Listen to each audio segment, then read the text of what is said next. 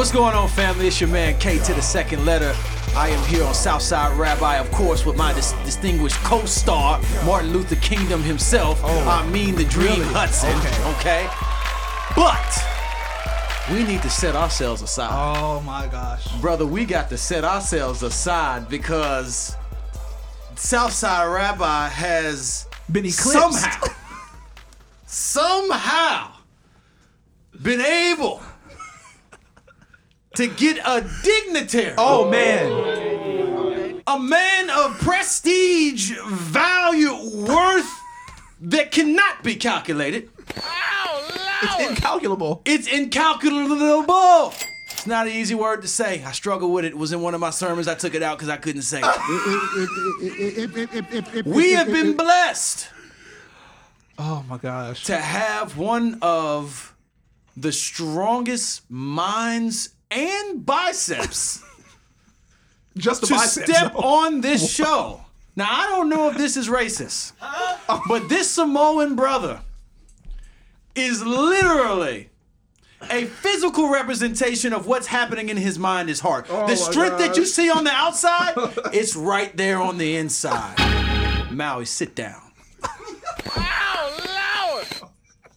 Ladies and gentlemen, make some noise for the influencer, philanthropist, Activist. rapper, activist, sushi chef, and he's married to Wonder Woman. Believe it or not. We'll talk about that here in a second. Make some noise for my homeboy, Tadashi. Man, it's an honor to be here, bro. I have never been introduced in such an immaculate way, in such a way that now I will never doubt myself again. You cannot. You have literally How could you? cured insecurities within me, brother. They are no longer Oh, there. my gosh. After such an introduction. That's a Southside Rabbi introduction. Hey, man, Once I put love the it. silk, the do-rag on, When he put the silky smooth on, huh? It's a different, it's a Booker different T. story. Washington It's a himself. different story. we are blessed to have Tadashi here with us in the house. T-Dot, how are you feeling, my brother, in these 2021 times? Man, bro. First of all, it's an honor to be here. Thank y'all for letting me come through. I appreciate it. Yo, this is awesome, bro. Like to see it on the screen and then to be here in person. Yeah. Y'all should be jealous. I'm just gonna tell you now. You should Feel be it. jealous. Let it sizzle in your soul. Yeah. Let it sizzle in your spirit a little. Man, 2021, man. I'm excited for a new year. I was excited to see 2020 go ahead and pass to the rear view, Right. if you will. And man, I'm just excited about the opportunities God's put before us in 2021. Right. And even just moving into, like, January's not over yet. And I've Right. already seen a lot of enjoyment. I've already seen a lot of activity in this 1 month of 2021. Right. Some good, some bad, but nonetheless, there are things I think moving forward and progressing in a way in the world that we can kind of take note of. Because, I mean, in 2020, we was in our houses or we were tucked away, secluded, Facts. Right. isolated, and now people are a little more willing to be, hopefully in a wise way, but people are more willing to be out, Right. be around, Yes. be involved. Yes. And as long as Living we a can be little bit now. informed, they're Yeah. living a little bit. Yeah. So I'm excited about that, man. That's 2021. dope, man. That's Amen. dope, man. Amen. Tadashi is, I've mentioned him several times in many of the things that I've done publicly on Instagram. In fact, I preached a sermon at Passion December 31st, which was a few weeks ago. And I told his story in the sermon. Powerful. And he's just had a tremendous impact on me on and off the stage. We've toured together. We've done more shows than I can remember. And then I have been with Tadashi through some of the more difficult, Yeah. probably the most difficult season in his life. Now, I remember actually seeing you. You and I had a tour together where we toured Cali for about 2 weeks. Yeah. A few months after something incredibly tragic happened. Can you talk to us a little bit about your story and then maybe also bring it into Chase Wellness? Yeah, bro. So I think what you're referring to, first of all, we don't see each other enough. Yeah. So these moments are good to kind of reminisce, share, think through some stuff. Yeah. But as you were talking, I remember honestly being, I want to say, did you go to, I don't know if you performed. I know Reconcile did. Did you come to the Bubba's Bash? No. Joint? I did not, but I remember it though. You remember it? Yes. Okay. Now, is that what you were flying home from? Okay, got you. Okay. So ultimately, was that in Orlando? No. This was after. Okay, got you. So I didn't know if you were there or not, but I just remember several moments being with you, and going through not just moments of grief, but also going through moments of identity struggles, moments of security within myself, and having to battle what the world and even an industry can do to your soul, and becoming jaded and becoming frustrated and becoming blind. So those moments for me have been growing moments, ultimately in a place where you think, man, well, you reach a certain status or age or place, and you don't deal with those things. And the Lord has had many moments of humility fly my way. Thanks. But you were a part of a lot of them, so that's why I bring it up. But one thing, I'll answer the question. So in 2013, I'm at a concert. I'm actually in Florida, and then I go from Florida to the Northeast, and then I fly home. Gotcha. And I typically try to call home before I fly out. I do so. I leave a voicemail. I land. I have a voicemail, and I'm like, well, of course they call me back. But I never checked the voicemail. I just called home. Yeah. And in that moment, Danielle, Wonder Woman for those people watching. Yes. Danielle answers the phone, and she's crying, like she's sobbing, she's wailing. And she says, he didn't make it. And I thought to myself, what is she talking about? Who? I'm thinking somebody's coming by the house. I'm like, who? And she said, Chase, he didn't make it. And I go, what? Yeah, we had to take him to the hospital. And as soon as she said that, it all clicked. And you've all traveled. Like, you know what it's like to fly in an airplane, land, and they make the announcement, welcome to such and such, or wherever you are. Right. And then for that moment, in most experiences on a plane, it's just silent as people kind of sit and acclimate to where they just landed. They're just waking up. In that silence that is usually typical of a flight when it lands, I erupted and broke all of the codes of what you're supposed to do in those moments. I was out of my seat. I was yelling. I was hitting the wall. And the flight attendant who I had a conversation with already saw me and said, "Are you okay?" In this ironic fashion, during the flight, I tried to share the gospel with a lady next to me. Wow. And she ended up turning to comfort me, because in my gospel presentation, I told her, you have to have faith. Wow. The works come because of the faith, not the other way around. Right.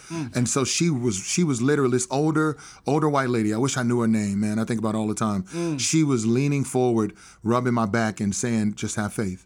Just have faith. Just have faith. Strong. And so I believe throughout this journey of dealing with losing Chase, that has been the message overall for myself. In the moments where I definitely spiraled and went to dark places, I got home from the flight, went into the house, saw Danielle, and we embraced and then collapsed. And I don't remember who got us up, but somebody got us up and took us to our room, and we stayed in the room for 4 days. We didn't eat, we didn't drink anything, we just cried, prayed, slept, cried, prayed, slept, looked at pictures, stuff like that.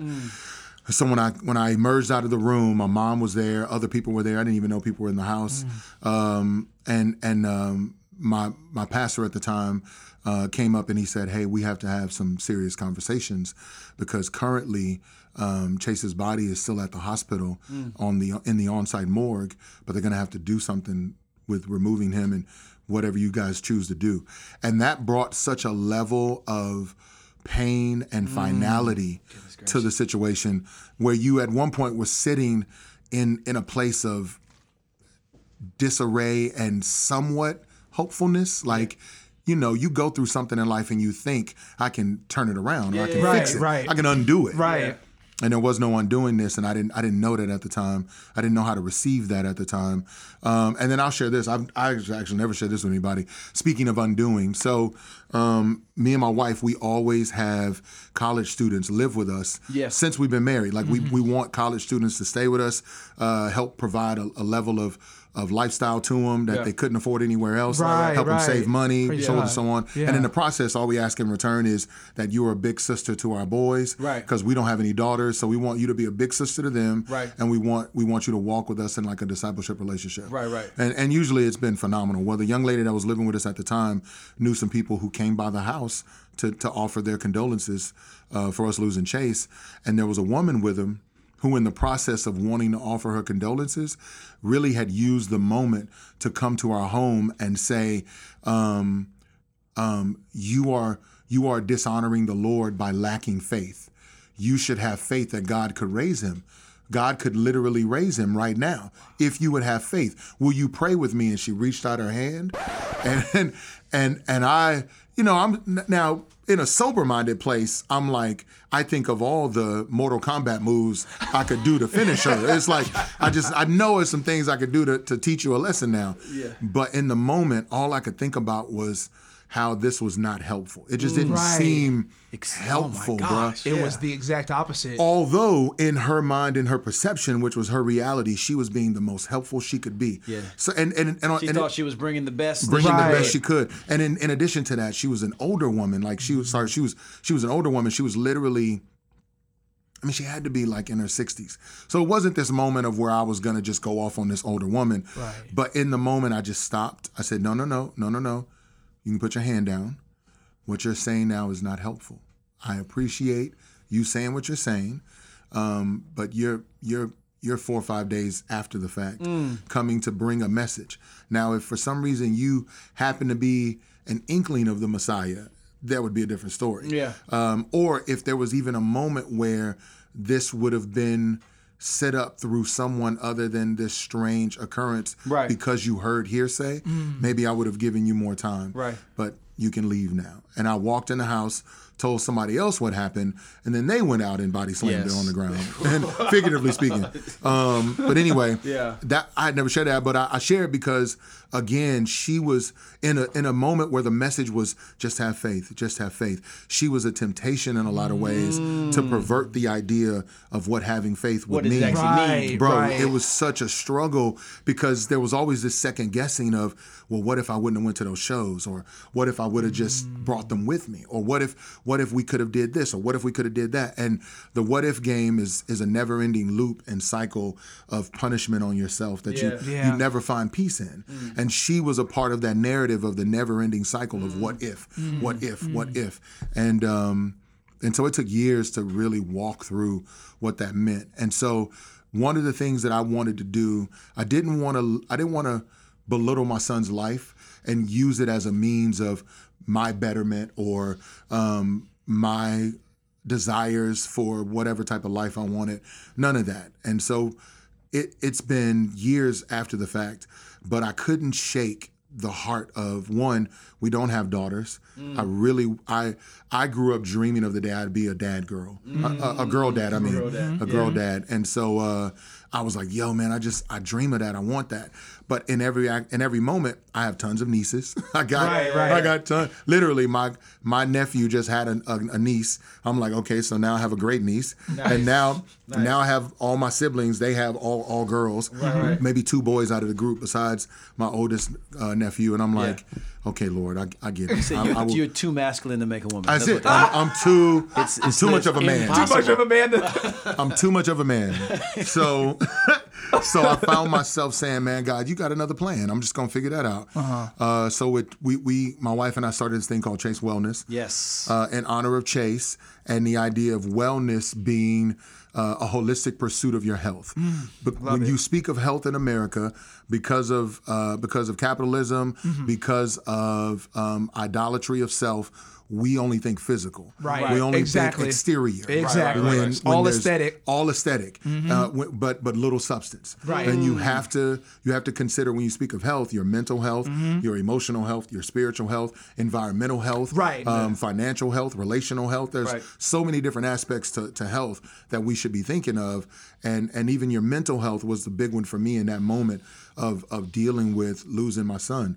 So Chase Wellness began to be, at first, just a way to kind of chronicle what I was doing, what I was facing, and eventually it grew into a heart of what was always there, which was to love people in a way that I would love my son if he was here. What can I do to honor his name and love someone else the way I would encourage him to love someone if he was here, or how I would love him if he was here, tangibly speaking. And so in a tangible outworking of my love for Chase, we started this organization to do a few different things, provide a level of information that would hopefully lead to inspiration, that would lead to an idea of you actually pushing yourself forward into this becoming a lifestyle of whatever that means. Right.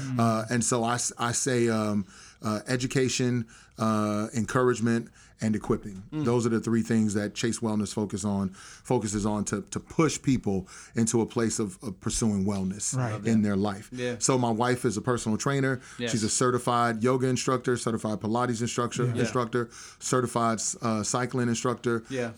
And so she is doing that aspect of it. And then I've done some work with learning how to walk into rooms to be a counselor of sort for people. I feel like it's a natural part of my disposition, but in addition to that, being educated about it. I've had minimal conversations, but I'm reaching out. I need to reach out to him this year with Paul Tripp, talking with him, and he gave me a lot of encouragement. Write a book every day. Every day, that boy bro. is He's every nice. day. I literally just got a new Paul Tripp book yesterday. I got one 2 days ago. That's what I'm saying. 2 days ago, I was like, he don't never stop writing. Prolific, man. Right. Yeah. What kind of book deal does he Right. have? What kind exactly. of? Right. I'm like, Printing either press it's in a his horrible garage. book deal or it's a great book deal. Right. Exactly. One or the other. They slaving Right, that he's brother. slaving that brother out. I need another one in 6 weeks. 6 weeks. 6 weeks. So, but talking with him, talking with some different people back home, and then one of the biggest things is talking with my own therapist. So a year and a half ago now, I started going to therapy, and that's been one of the main things to help me walk through losing Chase. I love that. And really become myself. Let me say it a different way, because I don't want to belittle any experience of any kind. When you lose a loved one, it is like losing a limb. That's how people describe it. It's like losing, and I've spoken to them because they're relatives, but also reading books. There's a good book called The Body Keeps the Score, if you haven't read it. Oh, yes. And it speaks about the trauma of losing a limb for a war vet, but them feeling the limb there and waking the up. phantom. Like the phantom. phantom. And so you feel those moments, but you wake up to reality like that's not there. It's not real for real. And so in that, my body's kept the score. There's trauma there, and so therapy has been a way for me to exist in a new normal of myself. Not necessarily go back to my old self. Right. That person doesn't exist gone, anymore. yeah. But become the best version of myself now in light of everything. And therapy's been talk therapy specifically, because in my experience, when you live in an inner city or a predominantly black and brown community, or you go to a predominantly black and brown school and someone says therapy, it's usually medicinal. They're usually giving you a pill, exactly, or they're giving you some sort of regimen to inoculate you, to subdue you. Right. But in reality, talk therapy should be the first step, in my opinion, for black and brown communities. Oh my gosh, yes. But it's not. And my therapist is an older white woman, and she says it to me like, we need more of my kind in your spaces, for people to know, one, it exists, two, there's access to it, and three, the benefits of it beyond, oh yeah, I got to say what I needed off my chest real quick. Right. You know, it's not a quick telephone call moment, but it's an actual, like, living alongside someone else, walking with you. And that, through Chase Wellness, I want to do some of that. So. It's powerful, man. Thank you, Powerful, man. No, that's very powerful, man. And thank you for sharing that. Yeah. Yeah, for sure. I think one of the things, I have two questions. Yeah. One question is, when you were sort of sitting in the darkness, I know that the thing that most people will be looking for is what's the silver bullet to just make this all go away. You know what I'm saying? Like what is it? A book? Did somebody say something to you? Was it some? It's crazy. You brought up that lady. I was at the lady who came to your house and gave this incredibly unhelpful comment about faith, which I love that you described it as that which is tempting, not that which is truly in step with what God is even calling you to do. I remember probably about 3 months ago, a young boy, he's like 13-year-old boy committed suicide who was a part of our community. And we went to his funeral was in another state, but the church had basically like a memorial service that I prayed at it and was just kind of there for the mother and the father. And while I was talking to the mother, this lady walked up to the mother who was wailing. She's wailing. Her son, I mean, she found her son, in a pit with a gun. This lady walked up to us and said, "You don't need to do all that crying. You need to do all that crying. He's in heaven now. Everything is fine. This is a day to celebrate. You know what I'm saying? Life is better now. Blah, blah, blah. And she said, I think she mentioned some kind of Bible prayer, and I cut her off. Praise it was me and my Pastor Randall. We were sitting there, and we just sort of like, nah. Good. Yeah, we're praying. Good. Because she kept saying, the sister kept saying, I can't pray right now. I can't pray right now. I said, that's okay. I'll pray for you. Right. That's good. Right. That's good. I'll pray. We're part of the same body. Exactly. I'll pray. Yeah. And I'm just getting emotional thinking about it. How in these situations, people think that they can come in with the magic touch, what you should have done to make this all right. And my question to you is there? You are not speaking you're not someone who sits here in a hypothetical situation. Yeah. You walked through it, you lived it. And not to disconnect your experience from folks who have not gone through that yet, because we will all. Right. We are all going to walk down that dark, lonely road of suffering, all of us, to one degree or the other. Yeah, man. My question to you is, in contrast with those who try to come in with some special thing to make it all right, and is there a thing? You know what I'm saying? Or is it just a season? What is it that brings one out of that? And can you accelerate that? Yeah. That's good. That is a phenomenal question, man. So one, I have an explanation, but I'll say first, with 99.9% assurance, there is no magic bullet. There is no magic formula. There is no escaping life. And that is kind of what you kind of deal with in this world overall. You can't escape life. Like you deal with everyone. Let me say this and segue into it more. Everyone deals with a level of suffering in their life. We've just been conditioned, either because of American ideals, or because of family perspective, or because of your own insecurities. We've conditioned ourselves to rationalize suffering as a happenstance of minimal proportion. Wow. So when you have, I remember the first time I had an overdraft fee in my account. Yeah. I didn't know the bank did that. No one told me they were going to do that. I never got taught about it. Yeah. But I needed that $15 to cover my utility bill. Straight up. So where am I going to get $15 now? I don't have it. And that's no joke, $15. So I walked down to the plasma center, gave plasma, got $30, paid my utility bill. Sorry, I keep going at your direction. No, you're good. But paid my utility bill. But that was a moment of suffering in my soul.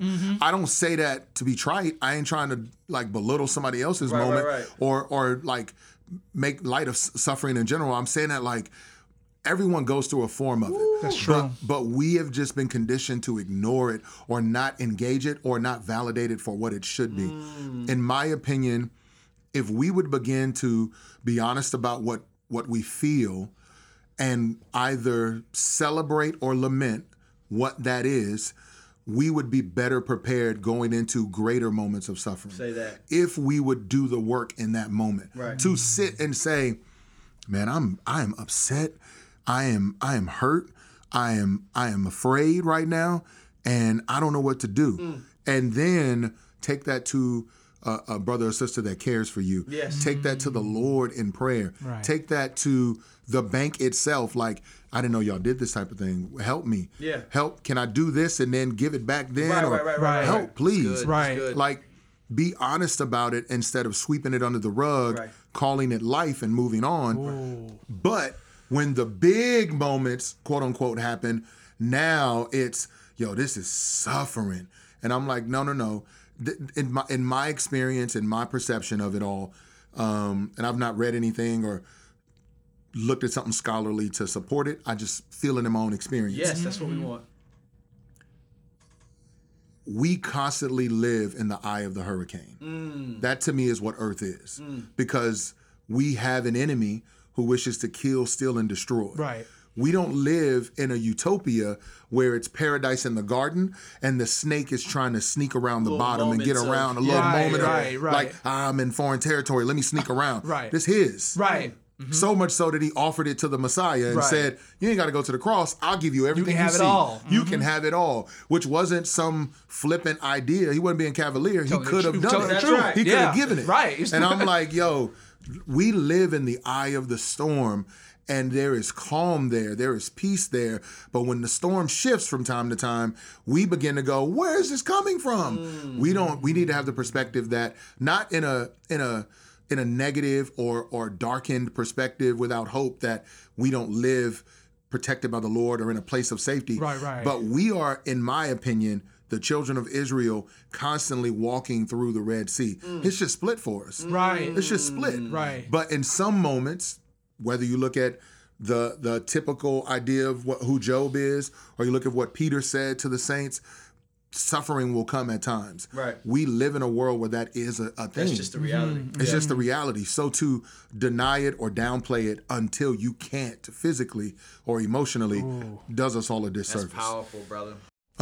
So using that, I'll segue into this idea for us. Yeah. It's not so much that I believe myself or other people somehow get better. I do think you can call it that and be fine. What I do believe that happens, though, is for whatever reason, you at some point have to choose to move forward or to stop. And I stopped. I chose to stop. That's what made this so hard. It was already hard in and of itself, but then I chose to stop. I chose to stop and just play the role of Martha, cooking, cleaning, sweeping, serving, just got busy. I'm gonna do a bunch of things. I played the role of the person who wanted to escape. So I was like, you know what? I'm moving to Samoa. I'm gonna go be with my dad. I'm not gonna be nothing no more. I'm just gonna be over here hiding out. And that didn't make sense because family demands a level of normalcy. Yes, right. But yeah, daily. Right. And so that wouldn't make sense. Yeah. So what I said I would do is I would just numb it away until I could get 2 years down the line. But you can't fully live and not be fully present. Like, it's not possible. So the moments where I was legitimately getting high or hiding out drunk or like going and sneaking off, like I told my wife, I was like, I tried everything but cheating on you because I didn't want to be myself. Right. So I just wanted to hide and be somebody else. Yeah. And I didn't care. I didn't care who thought what. And so moving forward, I had to realize the only way to go through it is to go through it. The only way to get over it is to go through it. I got to go through it. Going through it was terrifying, and I'm still going through it in different aspects of it. Right. That's the other thing I had to accept. This is just like the person who lost a limb, this is my life forever. Right. I don't get to go back. Now I have to move off. I have to move forward without my arm. Without my arm. Right. I just got to do it. Right. So I always think about the scene of Forrest Gump with Lieutenant Dan when he lost his legs, and he was in the. Is this PG? What is this? What are we? You talk. Okay. Lieutenant Dan was in the bed pissed off because he ain't had no legs. Right. And he looked at Gump like, get away from me, man.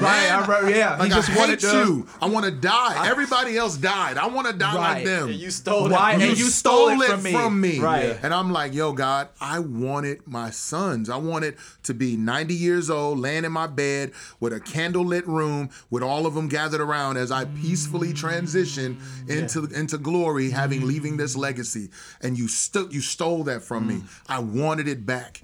And so you can't deal with those things and not feel, but you gotta feel, you gotta deal with them, and you gotta move forward. There is no magic bullet for that. That's powerful, man. That's powerful.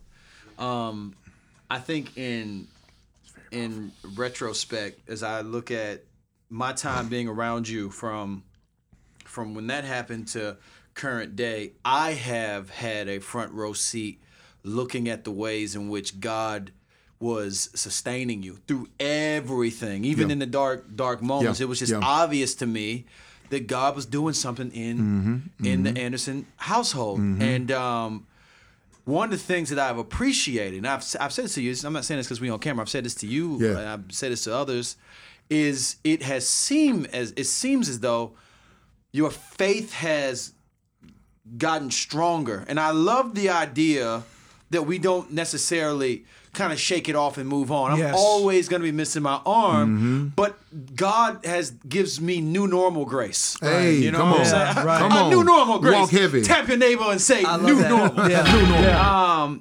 And one of the things that I love about what I see, what I hear in your music now, I'm thinking like jumped out the whip, moving forward. Yeah.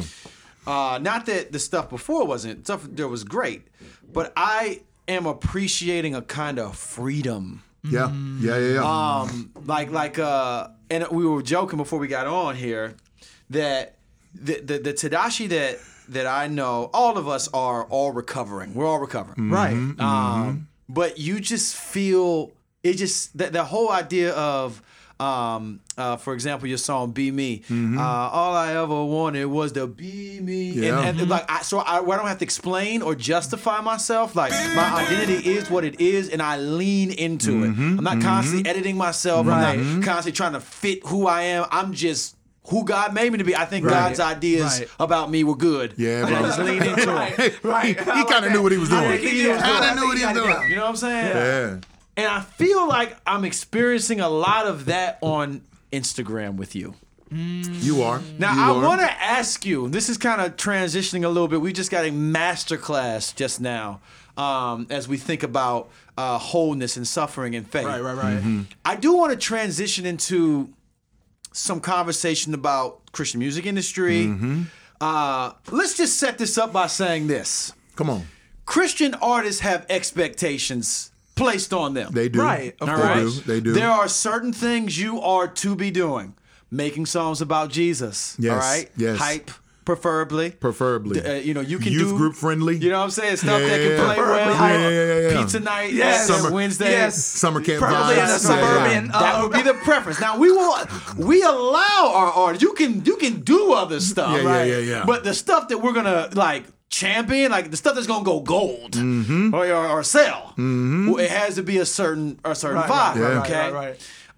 So there's that. There's certain things we don't want our Christian artists doing. For a while, we didn't want you making music with people that weren't Christians. If they weren't, now you had to say, well, these beats weren't made by pastors. They were not. They were I not. hate to blow your butt. yeah. Theologian didn't They were produce not. this.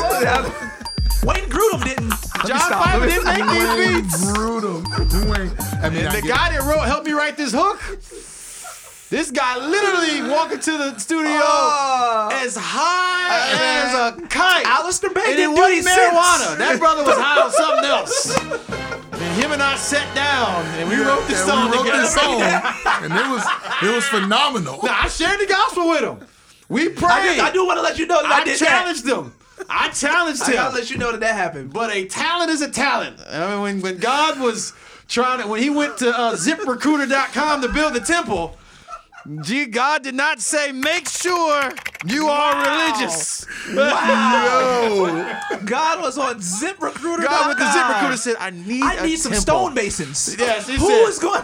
He said, I want skill, but I also want faith. I also want say faith. that. He didn't say. He just said, if you're Bring good them at it, come on. Yo. So anyways, no, I'm joking. But anyways, so they some folks are like, well, we gonna make music we make music with. The song itself is gonna be about, nothing terrible. Mm-hmm. People kind of accepted that. So they allowed it. But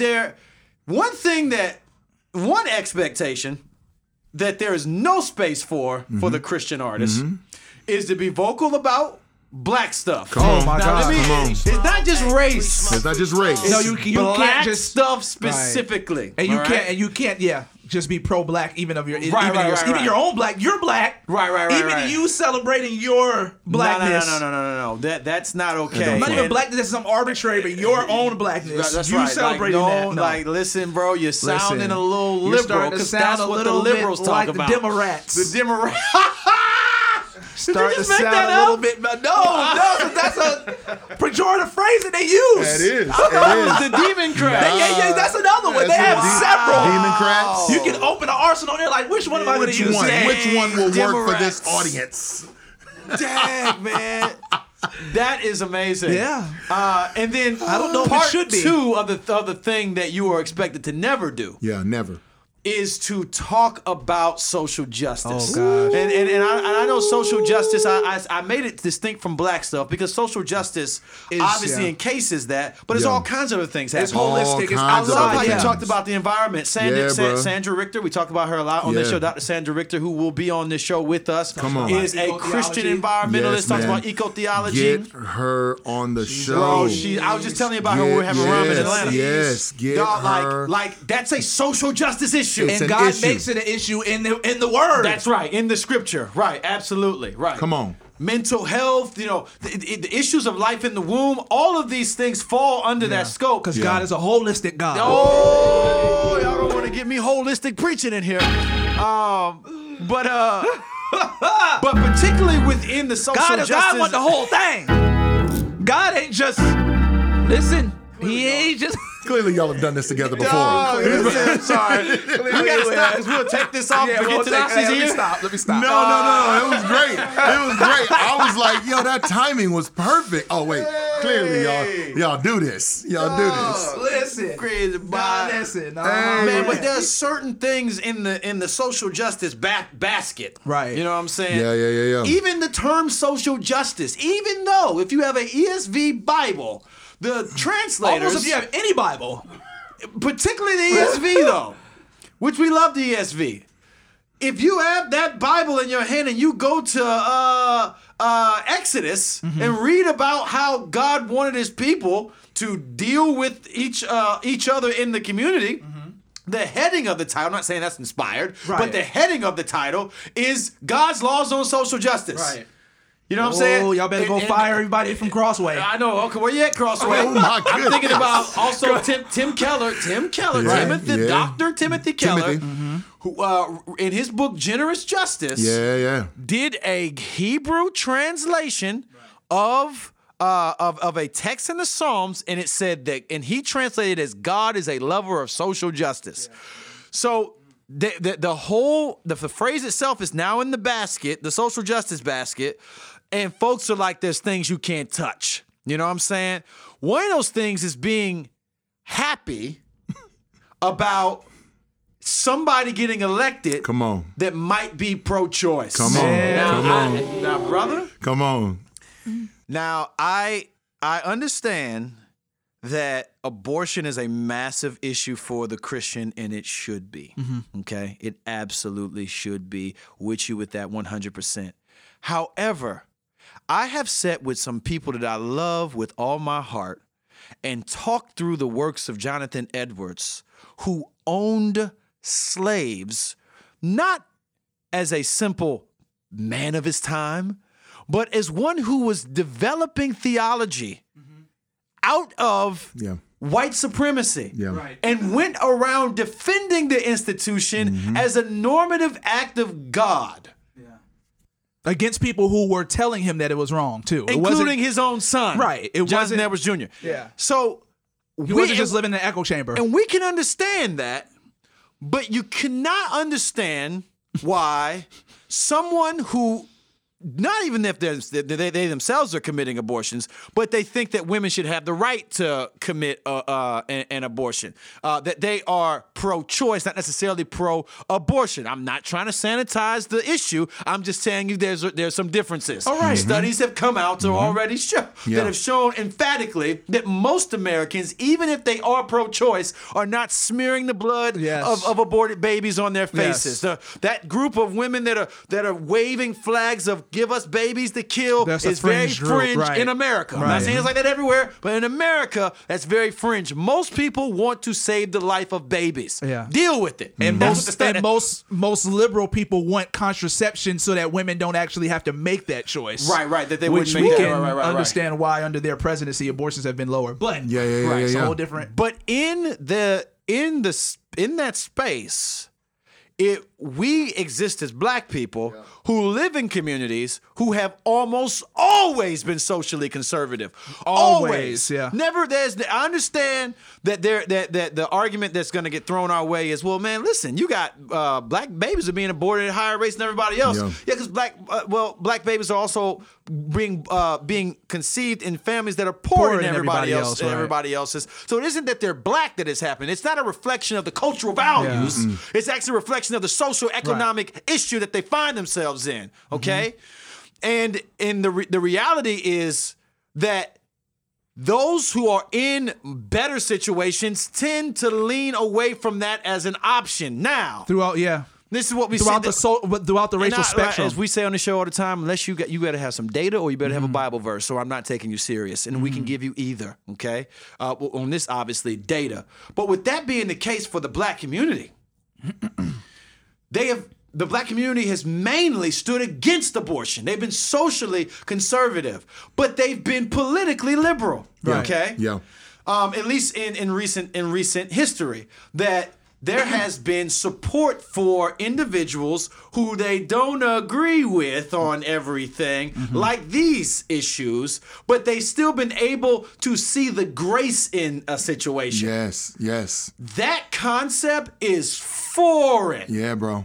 To many people who will find themselves consuming Christian music. And for a Christian artist to say something like, congratulations to Joe Biden, brother, that doesn't even reflect how you feel about Joe Biden. Right. It reflects how you feel about the situation, the reality. That's it. About the situation or the office in which he holds. Right. There's a difference. Right. There is a lack of discernment, brother.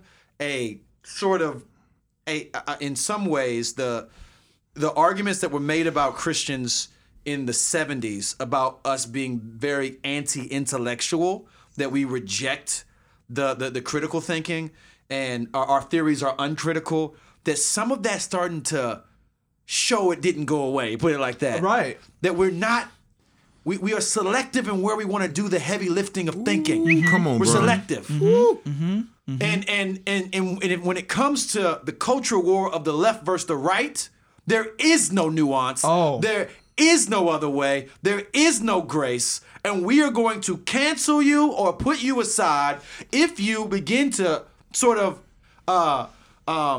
if you begin to bleed the things that are outside of what we expect from you. Yes. So what I want to ask you. No. Time out. I gotta. For sure. Hey, bro. So my question for you is, as you have unashamedly said, you have just been you, brother. You know what I'm saying? You have been a Samoan, black, grown Christian father, businessman, artist, and have not apologized for it lately. Yeah. I've seen on some of your posts where people go crazy on the comment section, and this brother is unbothered. Right. At least it seems that way, because you just keep it. And like, I'm just gonna delete this post now. Right. So help me understand, where are you with all of this, with the expectations of you as a Christian artist, and how do you kind of proceed in this sort of freeness that we seem to be sensing now. That's good. That's good. Very perceptive of you. I know you to be intellectual and intelligent and, very well spoken, but very perceptive of you. I appreciate the fact that you noticed all of this. That means a lot. I ain't gonna lie. Rooting for you. Hey, Yes. bro, I appreciate it, man. Well, I mean, I think it's obvious to everybody. I hate white people and I hate babies. Oh, no, you didn't. Wait a minute. I thought that was clear. I thought that was already clear. Just ask all my white friends and they'll tell you. He hates I us. hate them. Right, He's right, right. inviting us over for dinner. Can I do that? Is that a defense now? I got a lot of white friends. Can I do My that? best friend was My white best friend. in elementary school. Man. He actually was too. He actually was. For real? Oh, he was. Wow. He was. High school, junior, elementary, and high school. Junior high, not so Nice, much. nice, I was going through nice. some stuff in junior high. Yeah. Nobody was friends with me. but no, sincerely, part of the reason for the shift, if you will, in tone and in presence when it comes to social media. Let me address social media first, then address the other side of it. Social media is, in my opinion, all about perspective and opinion. Mm-hmm. And you add to it a level of either bravado or clout chasing. That to me is what it is. There are aspects of sincerity on it, so I don't want to belittle people who come there with sincere hearts. But overall, I noticed the level of opinion and perspective that you get leveraged to be fact or law. And in that, once I learned that, because I started to realize I can't say certain things that so-and-so just said, who's also a Christian. That's interesting. Can't from the way people respond in the comments. Yeah. Right. The way people tend to leave or go quickly. I started to notice that more. And what I saw myself doing was the very same thing I was doing in junior high, the same thing I was doing in college my freshman and sophomore year, the same thing I was doing when I first started doing music or was first on staff at a church. I was trying to perform for people to receive me and like me, period. So there's a reason. It's not just that I care about lighting for my photo. I do it a certain way so that someone likes me more or appreciates me more or listens more. And so Tread light, Bishop. and so right. deep. So I just said to myself, like, there is a truth of me that is being hidden, and I feel like I'm lying in the process. Right. And so I can't deny this anymore. I didn't grow up being a Christian. I didn't grow up around tons of white people, though I grew up in a city where it was predominantly white. I didn't grow up in a way where I could just simply sit by and ignore what someone, not just forget race for a moment, what anybody was going through, suffering or hurting wise. In a lot of ways, I'm the big dude from The Blind Side that Sandra Bullock rescued. I'm like, I want to protect you. I want to care for you. I want to nurture you. I want to make sure you're safe. I'll walk you to your car in the dark, guy or girl. I'll open the door for you and make sure nothing's out there. Right. Let me go first. Baby, I'll walk on the side of the street. You walk by the other side. Like, I want to be that person, and not even on some I'm too chivalrous or too Christian to let it happen. It innately is what I think of first. Yeah. And so when I see online the vitriol and the hatred seemingly that comes at people who speak about their own cultural or identity experiences, you tend to see silence from people who otherwise would want to be their friend. Wow. And I was like, yeah, I'm too protective and too loyal to deny my own truth of myself or the fact that I know this person for real and want to love on them inside this space. Yeah. So when those two things kind of merged, bro, I threw caution to the wind and I just ran. I was like, oh, let's do it. So the many first steps easing into it, but what I've learned is people want to use the idea of there is neither Greek nor Jew to pacify you into not speaking about race Right. because God's gotten rid of the race now. Right. We're all one in Christ now. And so my issue with that, first and foremost, is that is a horrible exegesis of the text. Not good at all. Very terrible. I mean, Let's not do that. Not good at all. And even more so, you don't apply the entire verse. I mean, Right, you don't because, talk about gender. Right. You don't talk about slave. Right. You don't talk about freeman. When Paul himself in later books, later letters in the Bible speak to the difference between slave and master. right. He gives distinction between the two and roles for each one to play. Right. So how can we let Paul, who also said we're all one and the same now, do that? It's because we have created this misnomer in the body that we're one in the same. Oneness is not equal sameness. Right. It does not. Right. If my sons come in this room, they're all one family. They're Anderson boys. Right. But they're not the same individual. Right. They have individual names Right. to differentiate the fact and accentuate the fact they aren't the same person. Right. So when I learn for myself, I can't let them pacify me on this horrible idea of how to apply the text, let alone in some way silence me for their own comfort. And then I recognize Satan uses shame as a weapon more than anyone else. Yep. Like it is him who uses shame. I can only imagine the type of shame Eve felt to be told, you're not doing all you could do for God. He knows what you would become. You don't want to be that? Right. Like I could feel the shame of that. And I'm like, yo, man, this is what you're doing right now is shaming me into silence with the to use the term a different way, the silver bullet for an argument of abortion. Right. When you so eloquently just made the point, it is not as a black and white of an issue as we try to make it to be. Let alone the fact, in the political sphere alone, forget the spiritual for a moment, political alone, everyone is fighting against the idea of abortion when I have not seen anywhere in all the years that I've been a believer or before, I've not seen anywhere a legitimate plan put in place to replace or in some way engage a community of people, not just black women, but people, women in general, who say, I want to abort my child. Right. Where is your plan now to replace the one that's there besides yelling at them and shaming them to not want to do the thing that you say is sin? Right. Yes, I said it on social media. I said anywhere. I am totally pro-life. Like I am like as one who's lost a child. I'm like don't kill the baby. Don't kill the baby.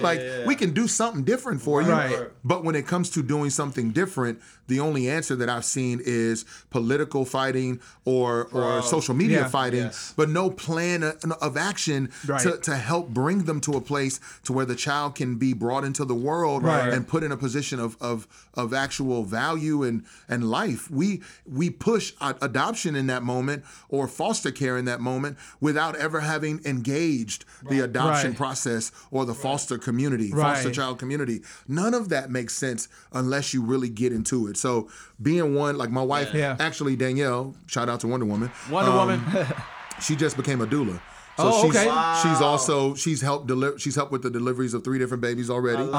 So she is the first person who ever kind of educated me on this idea of how statistically as well as experientially for her, how black women are treated when they see the doctor, how they are belittled or seen as less than or treated like their pain levels are not accurate. And I have a personal story about data and facts behind everything he just said. You just Google black women in the medical and hospital. Just put those words together and read all the studies. Yeah, bro. All the And we studies. talked about it on the podcast. Yeah, we talked about my wife almost Serena died Williams. because of that. Yes, bro. Yes. Had to get rushed to emergency surgery because we was telling this doctor for months that she was in pain and there. And you said it wasn't until Dave and Mary. Was that the difference maker, Dave and Mary? That was the difference maker. We have a white couple at our church that came and advocated for us at the hospital, and it made all of the difference. See this? It made all of the difference. And it's one of those moments where you have to take into account the fact that unless you're willing to become the thing that you don't want to become because you know that will feed the stereotype, it will result in tragedy. Right. So like one of my friends, I have two different friends in mind who the guy had to get, he had to get thuggish with dude and like get in his face, put his hand on his shoulder, like, you gonna do what we told you to do, or you gonna stop and bring somebody else in. Right. Period. Those your options right now. Right. I don't care who you work for. Right. This your option right now. And my man, in fear, did what he said, and then later the second opinion was like, yo, she had minutes.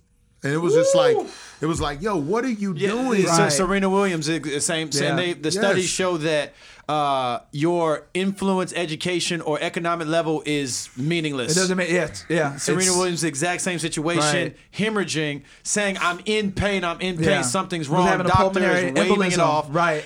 Her husband literally grabbed the doctor and said, you need to take a CAT scan. Forced it. Right. And found that she was minutes away from dying. Right. Yeah. It happens all the time. The numbers of black women dying in birth in this country actually mirror some of the numbers that you see in third world countries. Third world countries. It's crazy. It's staggering, bro. It's It's mystifying. And so I know one firsthand wife who is a doula, wife who had 4 boys naturally and has been pregnant 6 times, dealt with miscarriages, walked alongside of women who have lived every horror you could live when it came to being pregnant. Even friends who have sisters that have endometriosis and the pain that comes from that gets dismissed because you just got to be tougher. Oh, it's not that bad. The level's not that bad. It's like I know.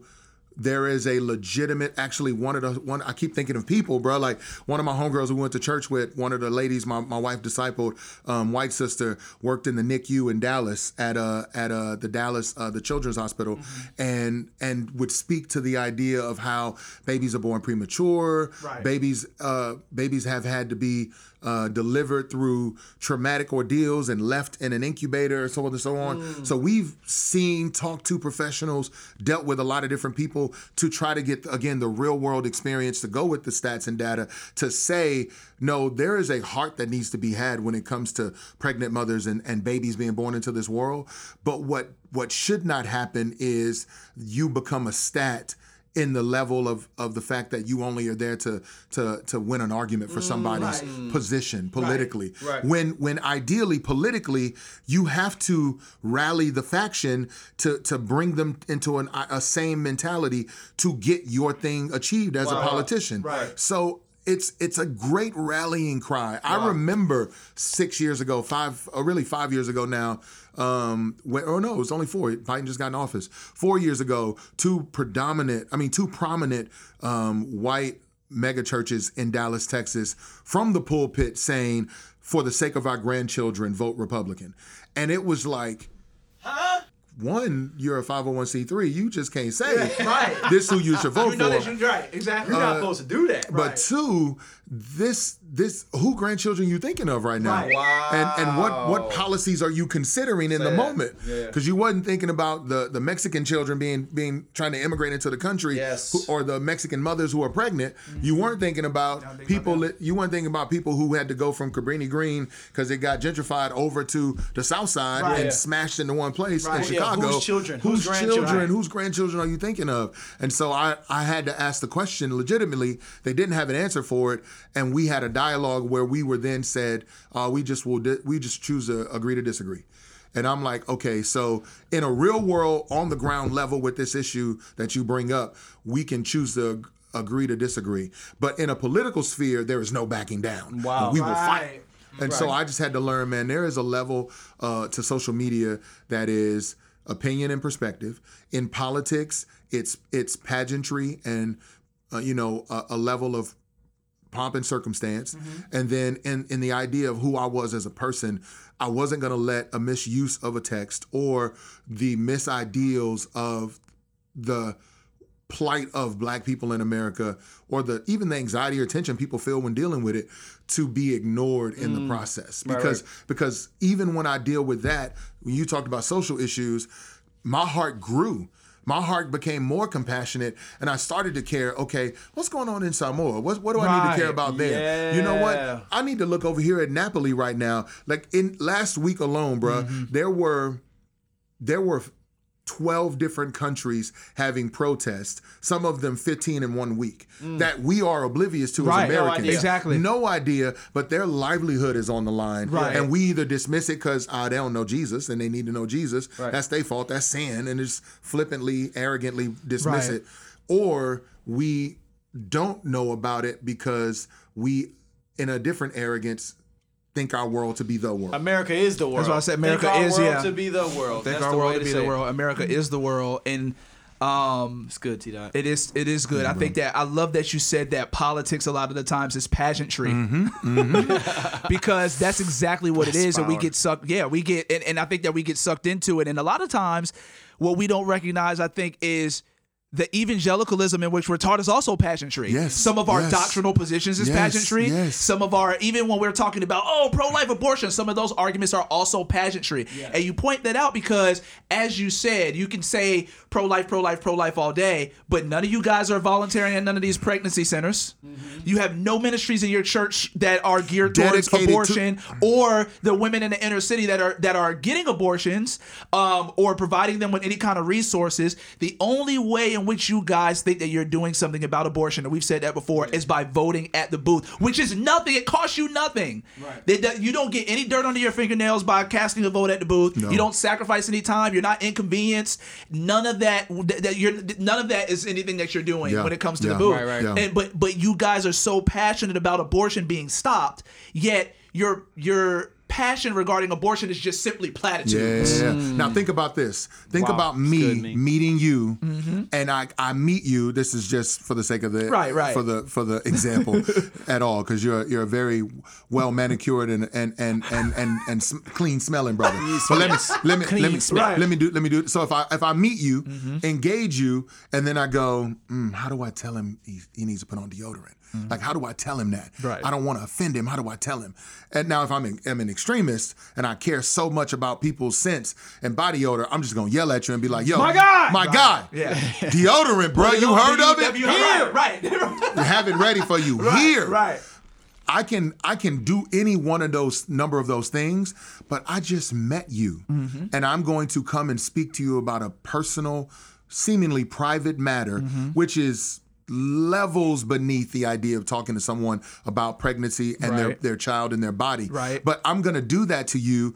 We don't do that to anybody. We are nervous. We talk about behind their back a little bit. We'll move on. We'll do whatever. Right. We don't deal with those things. But for some reason now, because of your political position or your ideas about the faith, you will, in an extreme way, go at people you've never met or don't want a relationship with, Right. to talk to them about relational things, Right. like this. I wonder, because I think the question becomes, are you actually trying to persuade them not to do it? Right. And it's a lot of times it's not. Or Yeah. are you just signaling to your sort of conviction, like this is where we are, and Right. and this is our team. It's more like a Right. gang. Yeah, I was about to say- squad, Right. squad goal. That's Yeah, why yeah, a lot yeah, of the yeah. But times it's not actually persuasion. That's why it's very hypocritical that a lot of folks always are condemning the left for virtue signaling, because evangelicals virtue signal too. Sure. You are not saying what you're saying about abortion to Hold me. on. Hold on. I was gonna say you're not I was saying. gonna say that as a Christian rapper, earlier in my career, I virtue No, signal. yeah, I'm saying Yes, because yes, what evangelicalism teaches us to virtue sprinkling sig- these things Yeah, in so I can be accepted because Accepted. Christianity, among the theological. the Christianity of the land teaches you to virtue signal. Right. It's a game. Can I just say- I have to. It's just like if I'm blood. I got a flag. I gotta got wave it's the on flag. blood. I gotta let you know. It's, you know what I'm saying? And Even when you're if I'm in blood unnecessarily. Even when you're blood unnecessarily, but also even if you're in crypt territory and you flagging blood is going to make you lose your life, and it's unwise. Right. I'm blood. What's up? Right, I'm out right. here by myself. It's 12 of y'all. Right. But I'm so a part of the tribe that I'm willing to die for the tribe. Right. And you're not really. It's not really about the gospel then. Right. That's the thing. That's why it's so dangerous, because what happens is that you use biblical ideology and the truths of Jesus essentially as a means to an ends, which is just representing your gang. It has nothing to do with the glory of God. It's representing because your the glory team. of God would be willing to say, bro, I don't have to blast you and say that you need deodorant. Like, have you ever heard of it right now? Because the goal is to persuade you. Yes. So it's not to blast you, but tribes. The goals of gang tribal mentality. It's not persuasion. It's to kill you. It's defeat and shame. And the motivation behind that, and we see it in Scripture in the Book of James, which is why I think we feel it on social media so much. Your goal wasn't to engage me for the sake of love or persuasion. Your goal was to bash me, to shame me, ridicule me in the process. And now, when I disagree with that idea of either your approach or your opinion, there is quarreling among us because you're not getting your way. You want what you want when you want it, and if you can't get it, then you'll kill to get it. You'll defame to get it. You'll maim to get it. It does not matter. And so I found myself saying, this is the game that I see most prevalent. Not the game that should be, but it's the game that's most prevalent. So God, how will I use my voice in this season and time to make sure, one, someone who looks like me that came from where I came from will have representation. But secondly, so that I can love, I want people to know that I am trying to love on you, person that disagrees with me. I am not here entering. I don't troll people. I ain't about that life. I got kids. I ain't got time to come troll you. That speaks to a level of arrogance on your part to think you deserve or you somehow warranted from me to do that to you. Or it just speaks to how low you think of me because you like, oh yeah, he out here trolling me. I'm like, no, none of those are the case. I got real life issues going on. And in the process of it, I want this social media platform to have a level of integrity and substance to it that goes beyond the trite, hey man, let's just deal with whatever and make fun of and talk about this and rally the cohort and we gonna say this or that and then we feel good about ourselves. I'm like, no, I don't do that anymore. What I am gonna do though is talk about the riots in Amsterdam because of the low wages. I'm gonna talk about the riots in Napoli because of the coronavirus shutdown. I'm gonna talk about the riots, or at least the protesting. It wasn't really a riot, but the protesting in Delhi because of the farmer strike. I'm gonna talk about all these different issues along with the plights that I see in America for Black and brown people, because I recognize there is a legitimacy to embodying this for someone who looks like me, as well as loving on someone who doesn't look like me, who is blinded currently by their own allegiance to the tribe or by their own fear of moving beyond what the tribe says you can do. Which goes back to the idea of, as a Christian artist, I no longer am going, I remember, as a Christian artist, I'm no longer going to fit into your box. I'm going to break out of that now. I remember when it was taboo to do a song about any other thing except the gospel being preached. When Sho Baraka did We Can Be More, and it was a song to his wife,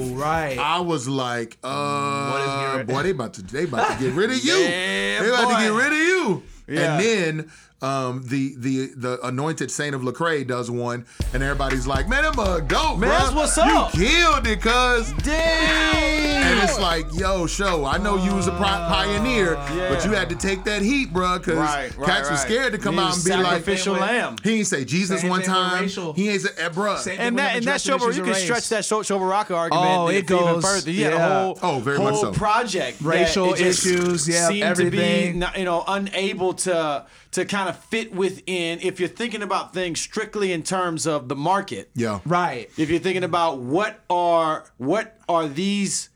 is this group of people going to pay for, and someone's doing something outside of that, then it's simple dollars and cents at that point.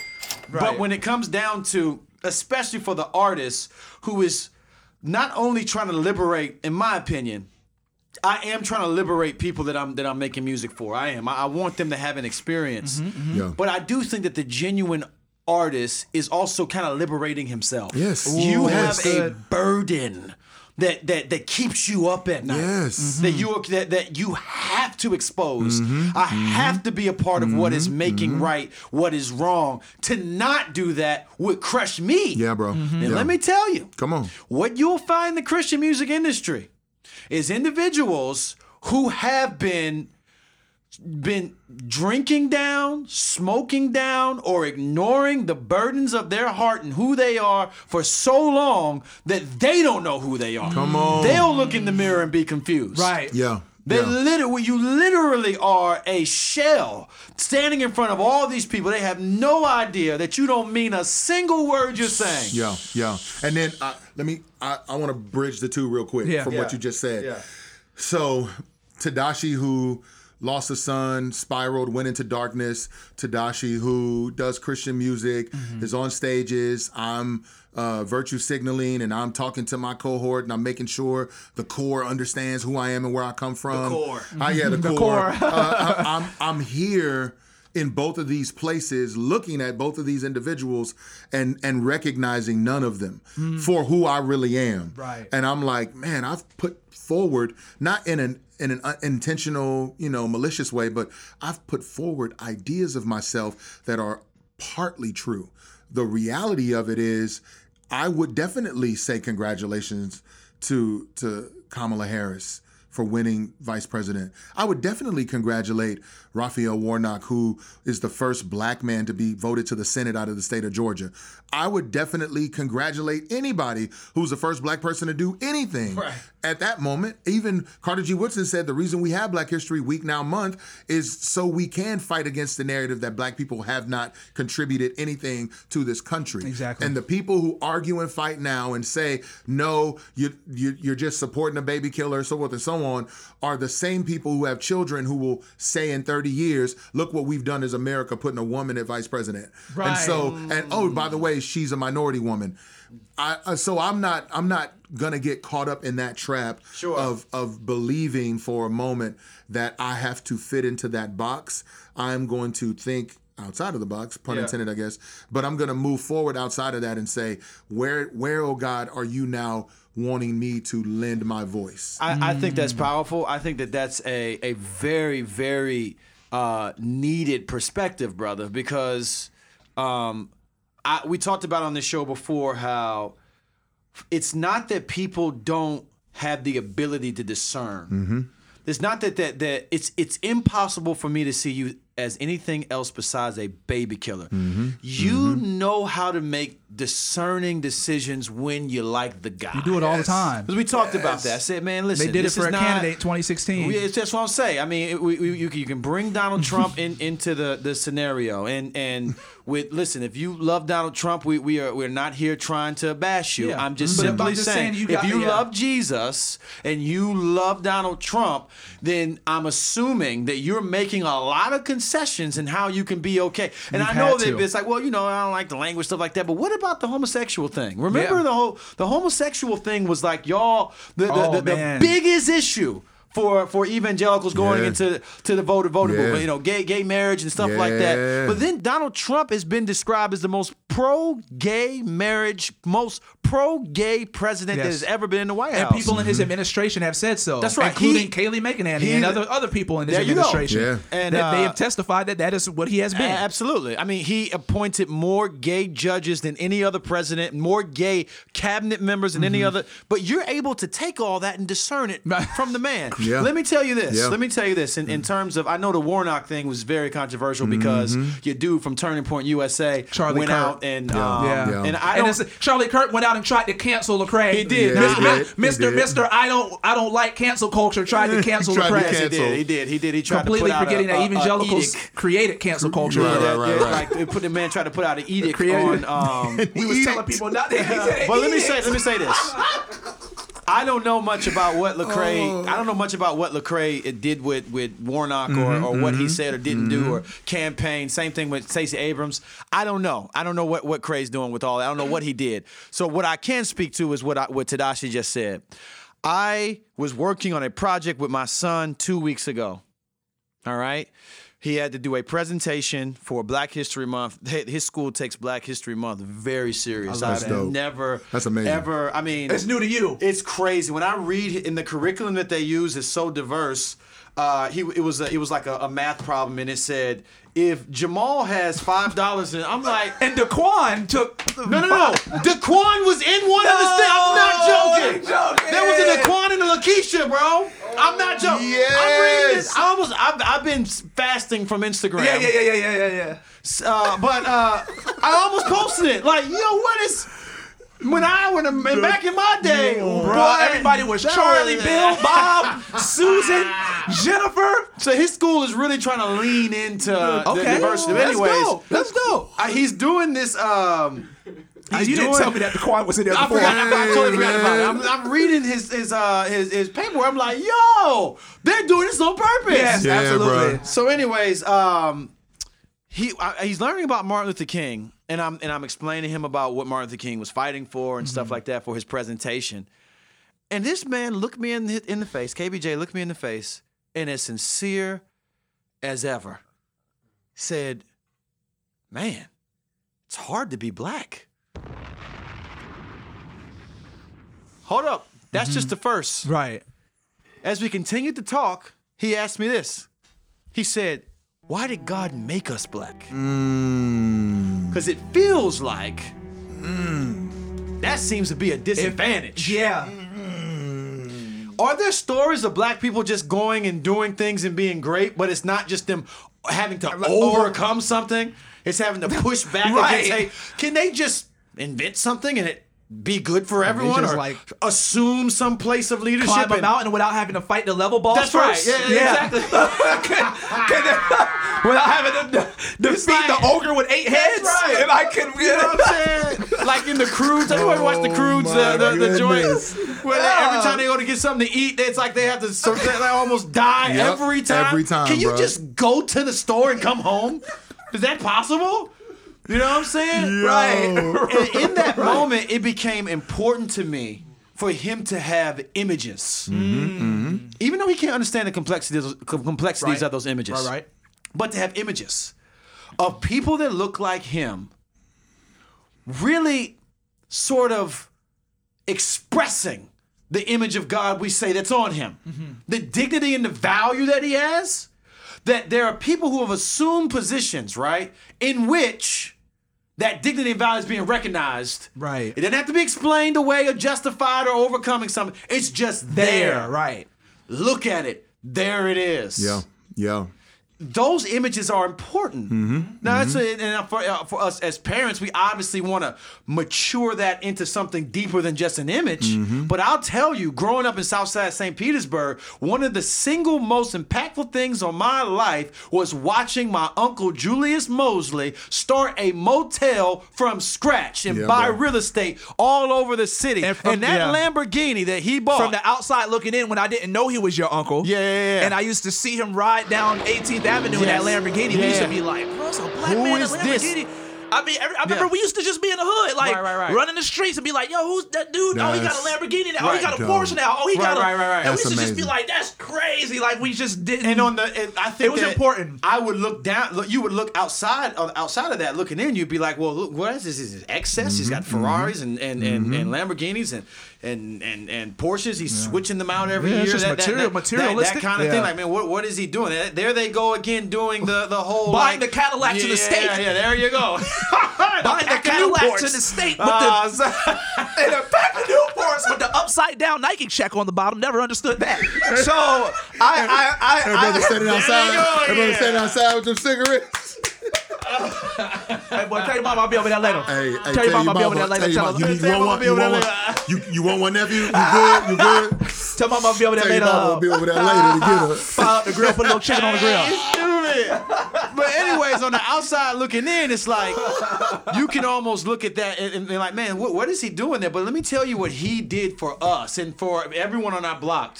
He showed us it was possible to do something, be successful at it, and that thing is not rapping and basketball. Yeah. That's what he did. Let me give you an example because I 1000% agree because my son did the same thing. Two of them did the same thing. Wow.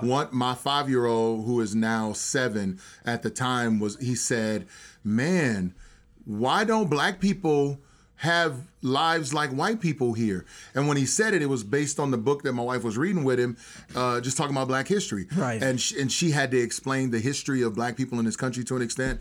But over time, it was just like in his brain, what you said, can it all just be even and we all do one thing and that one thing be just as good as that other person's thing? And I'm like, no. But what you just said, in the idea of representation, I knew that was important for them in a huge way. Growing up in Texas, there were a lot of people who had money, and in Texas, which probably may be similar to Florida, but in Texas, where the housing market is concerned, I can get a lot of house for what I would pay for Cali, a house in Cali, or a house on the Northeast. Absolutely. I can get a lot of house, a lot of land. You know what I'm saying? So I'm like, yo, to see somebody with a big house was always impressive. But it didn't seem real in life. So on a field trip one day, one teacher from my school, who's elementary school, took us to a guy's house outside of Houston who used to play ball in the NFL, and he had a mansion, and he just wanted to have a day with the kids at the house. And so 2 classes went like in rotation. He did like a field day, that's what you call it, and the blow up, jump houses and all this stuff, cotton candy, the whole 9. But I just remember walking into this house that was a mansion, and I was like, this is not just on TV. This is in real life. Right. This is in real life. Even though I had that experience to know this mansion existed in real life, I still went back to my community where it was trailer house, rundown house, brick house that was like 70 years old, and then my house that was a rent house by the people who owned it next door. That was a 2-bedroom, 800 square foot home with window units for AC that one would fall out and we had to fix every winter. And I'm like, I'm a far cry from that. I know it exists now, but I'm still a far cry from that. It meant much more in my own brain and psyche to my first experience ever. Doing music, me and Lecrae went to Kansas City, and there was an architect that lived in the city, and we walked into his house, and he was a black millionaire, first one I ever met. Wow. And he had a house with an elevator, a mansion. And I was like, black people can have this too? Black people can have this too? They handing these out? They gonna let us in there? They letting us get these? Like that was... They should have never gave it.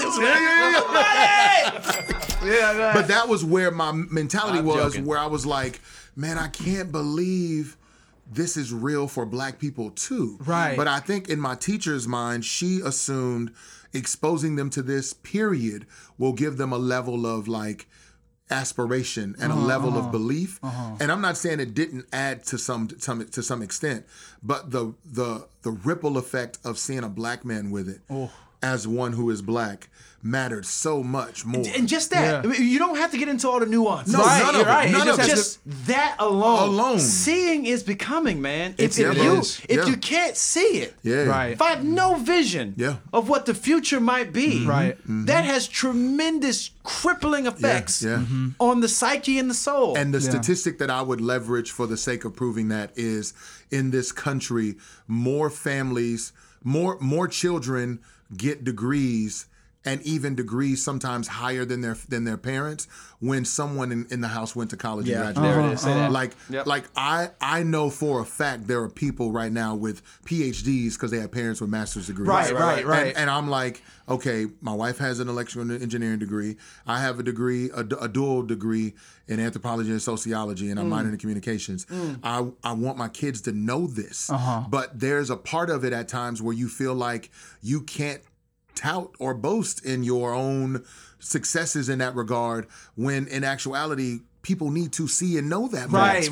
Need to know that. We were sitting with my homeboy one day, and we was talking, my dude BJ. We were sitting talking with BJ, and he said something, and one of the dudes was like, yo, I forgot you had a master's degree. Yo, I didn't even think about that. You should talk about that more. Right. And he was like, yeah, I should talk about that more. But Probably should. Yeah, but Right. it just goes, you know, we forget how rare it is in this country, percentage-wise, for people to get bachelor's, period, Right. let alone the stats for a black man or woman to have a college degree in this country. And when you look at those, you recognize the rarity of it and how much more special it is and what you should celebrate and make much of. So in light of that, I'm like, yeah, the stats of seeing black men and women affluent in my world where I come from are little to none. But what is true is once I saw it, I knew that it was possible. Right. In every way. I was like, okay, I don't necessarily now want what you have. I'm not trying to all of a sudden become greedy or jealous. What I am, though, is inspired. Right. And there's a level of belief that came along with it. So for my son now, or my boys who I talk to, I'm like, okay, mom and daddy have degrees. You can get whatever degree you want, brother. Right. Mom and daddy like Daddy grew up in an 800 square foot home, and now I live in a 3,000 square foot home. Right. Mama, you can do that if you so choose. Facts. That's possible in your life. Right. There isn't this, oh, maybe for them. Yes. It's a reality in a lot of ways. Right. And so that to me is where I go, I am going to be an embodiment or a representation of the very thing that I want other people to see that they wouldn't otherwise know about. Say that. Right. And so that is one of the motivations on why we volunteer at the school around the corner. That is one of the motivations why I work with Peace Preparatory Academy. Yeah. That is one of the motivations behind why I'm like trying to be more visible with certain communities. With my homeboy has a nonprofit called Be Compelled, where it's about sports, and another dude I know is doing stuff called His Voice Global, and he's got orphanages in South Sudan and other places. I'm like, I want them to see, like, I don't necessarily think, I'm like, bro, I walked around Times Square and asked people if they knew my name, and just on a joke with Lecrae, I was like, "You ever heard of Lecrae?" They was like, "No." You ever heard of? You ever heard of KB? No. You ever heard of Trip Lee? No. You heard of Tadashi? No. We not famous, bro. Never get prideful. Never get arrogant. You are not Justin Bieber. Just let it go. Right. You can go to the mall and be normal. You ain't gotta worry about nobody bothering you. Right. Yeah, you ain't got no. You gotta put no hood on. Keep it low. Keep the shade. Yeah. They don't know what. They don't know. You ain't gotta do all that. They don't know it me. You are not that person. So go and live. Right. But in that, bro, I was just like, man, let me be as much of a representation that as I can. And what has been a joy on social media has been seeing the comments from certain people, younger, black and white, doesn't matter, but just younger, who are like, man, thank you for using your voice for something that matters. Mm-hmm. Like one dude hit me up and he was like, man, I didn't even know there was protests going on in India. I had no clue. I got to go learn about this now. Right. And I'm like, yo, this is great. Yes. Yeah. Bring awareness. Right. Let him grow in his own way, what the Lord will convict and bring. Exactly. And if nothing else now, he may love on an Indian brother or sister that lives in another neighborhood or is at the store or whatever. Right. Because now you've engaged their world and you're not blind to them. Yeah. Right. So, yeah, bro. That's powerful, man. Yeah. It's powerful. It is. Tadashi, thank you so much. Yeah. Are we done? This is it? You brother, yes, man. I'm sorry. We got a master class. I enjoyed time with y'all, bro. This was great. so good, this man. was amazing. So good. T-Dot, also, we don't want to get off by not preparing our tribe. Tadashi has a new podcast. Yes. That is on its way. On its way, bro. I got 3 episodes in the can. I'm working on 2 all more. Of that. Ready. All of that. But in fullness. Right. Fully. And then on top of that, man, so I'm doing a couple things that I want people to be aware of because of, again, I one of the biggest things on my heart after forming Chase Wellness has been legacy. Mm-hmm. Legacy, I tell people all the time, legacy is it's not just what you leave to them, it's what you leave in them. Yeah. And so I want to leave a legacy in such a way that one, people, like I was looking at my album for Below Paradise, and on the insert, I didn't have thank yous to everybody, I just had a dedication to Chase. Mm-hmm. But in there I said at the end of it, because it's still a passion a day, but I said, everyone will say your name. Like, and that came from this. So I'm gonna do this event. I'm running a half marathon again. I want you to do it with me. So now is your chance to say yes in front of everybody. How long is a half marathon? 13.1 miles. You have to run the whole thing? No, you have to finish the Just thing. finish it, yeah. One you can walk, do that, whatever. man. You're a boxer. Yeah, you could definitely do it. If I can do it, I'll do it. You can definitely do If it. you want me to. I will. Is it in Atlanta? Even if you have to do it virtually. No, it's in Austin, Texas. Okay. Austin, Texas. So if you to choose go to to do it, so this is my goal. So I started Chase Wellness because of 3 different things. One, they will say Chase's name. He's real. He exists. Yes. My plan is to do on Memorial Day or around it. I want to do a memorial service for people who've lost loved ones, period. Yeah. I went to one in Dallas one time and it changed my life. I was sitting next to this mom. I know you said we had to go. I'm sorry. No, go ahead. I was sitting next to. Rabbi. I was sitting next to this mom, man, and she started weeping next to me. And we're at this event, and my wife took me to it. I'm deep in grief, so I don't even know where we are. I'm loopy in and out of it all. And I'm sitting next to this mom, and she is, older, maybe 60s, crying. She leans forward and like is on my shoulder a little bit. So I just lean in and hug her and start rubbing her shoulder, like reach across and hug her shoulder, and she's bawling, and then she comes up, and I mean, no lie, I mean, she's snot everywhere, like this is she crying, and she gets up and she's like, I'm so sorry, and she wipes her eye, cleans her nose, she wipes her shirt off, she's like, I'm so sorry. It's like, no, ma'am, you're fine. And I said, can I get you some water? Do you need anything? She said, no, this is perfect. And I was like, oh, wow, okay. And I want to cry talking about it. So she said, this is perfect. And I said, it is? And I know somebody watching this will relate, bruh. She said, this is the first time someone has said my son's name out loud since I lost him. And that was over 40 years ago. And bruh, it broke me, bruh. I was like, so now instead of like letting her lean, I like just grabbed her. Right. I just grabbed her, bruh, and we just laid there like side by side, and we were just bawling together, man. But when she said it, that's powerful. It clicked in my brain, and she's right.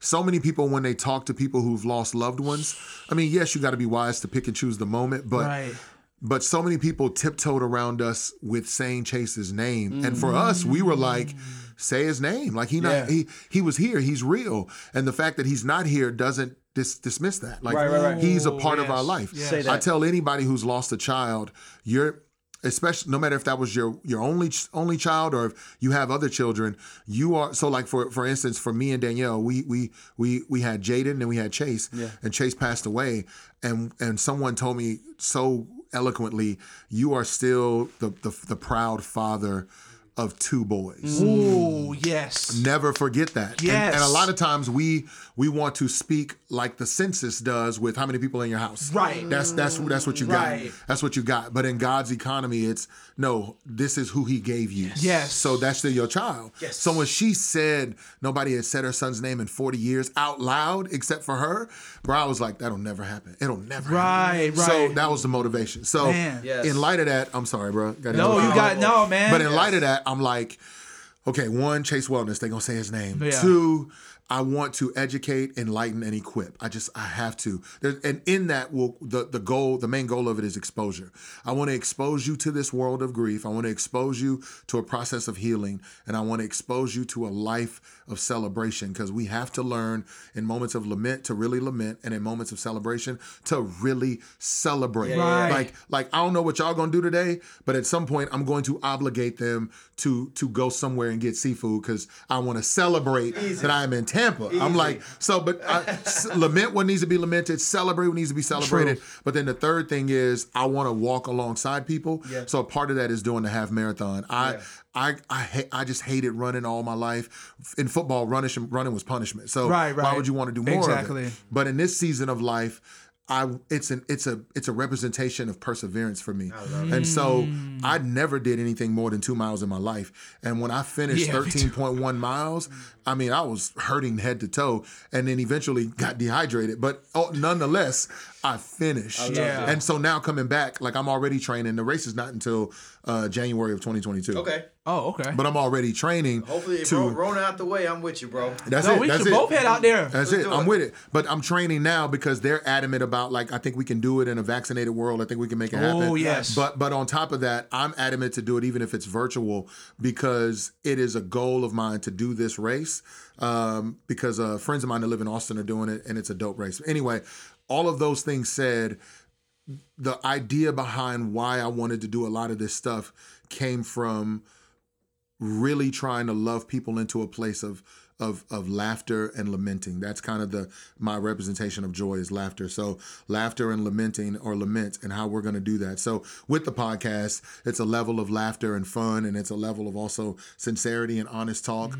And then with music, I am leaning in heavily.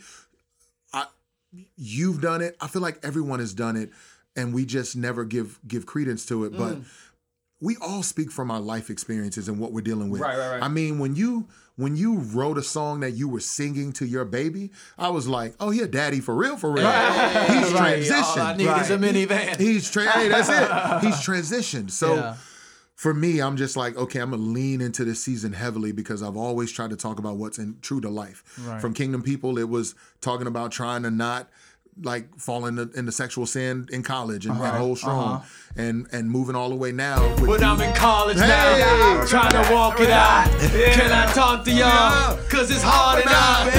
And that's so true. that all the way to now with Be Me, moving forward more, bro. I'm like, okay, God, this is where you have me. So I'm gonna speak to these moments, and whomever has ears to hear, let them hear.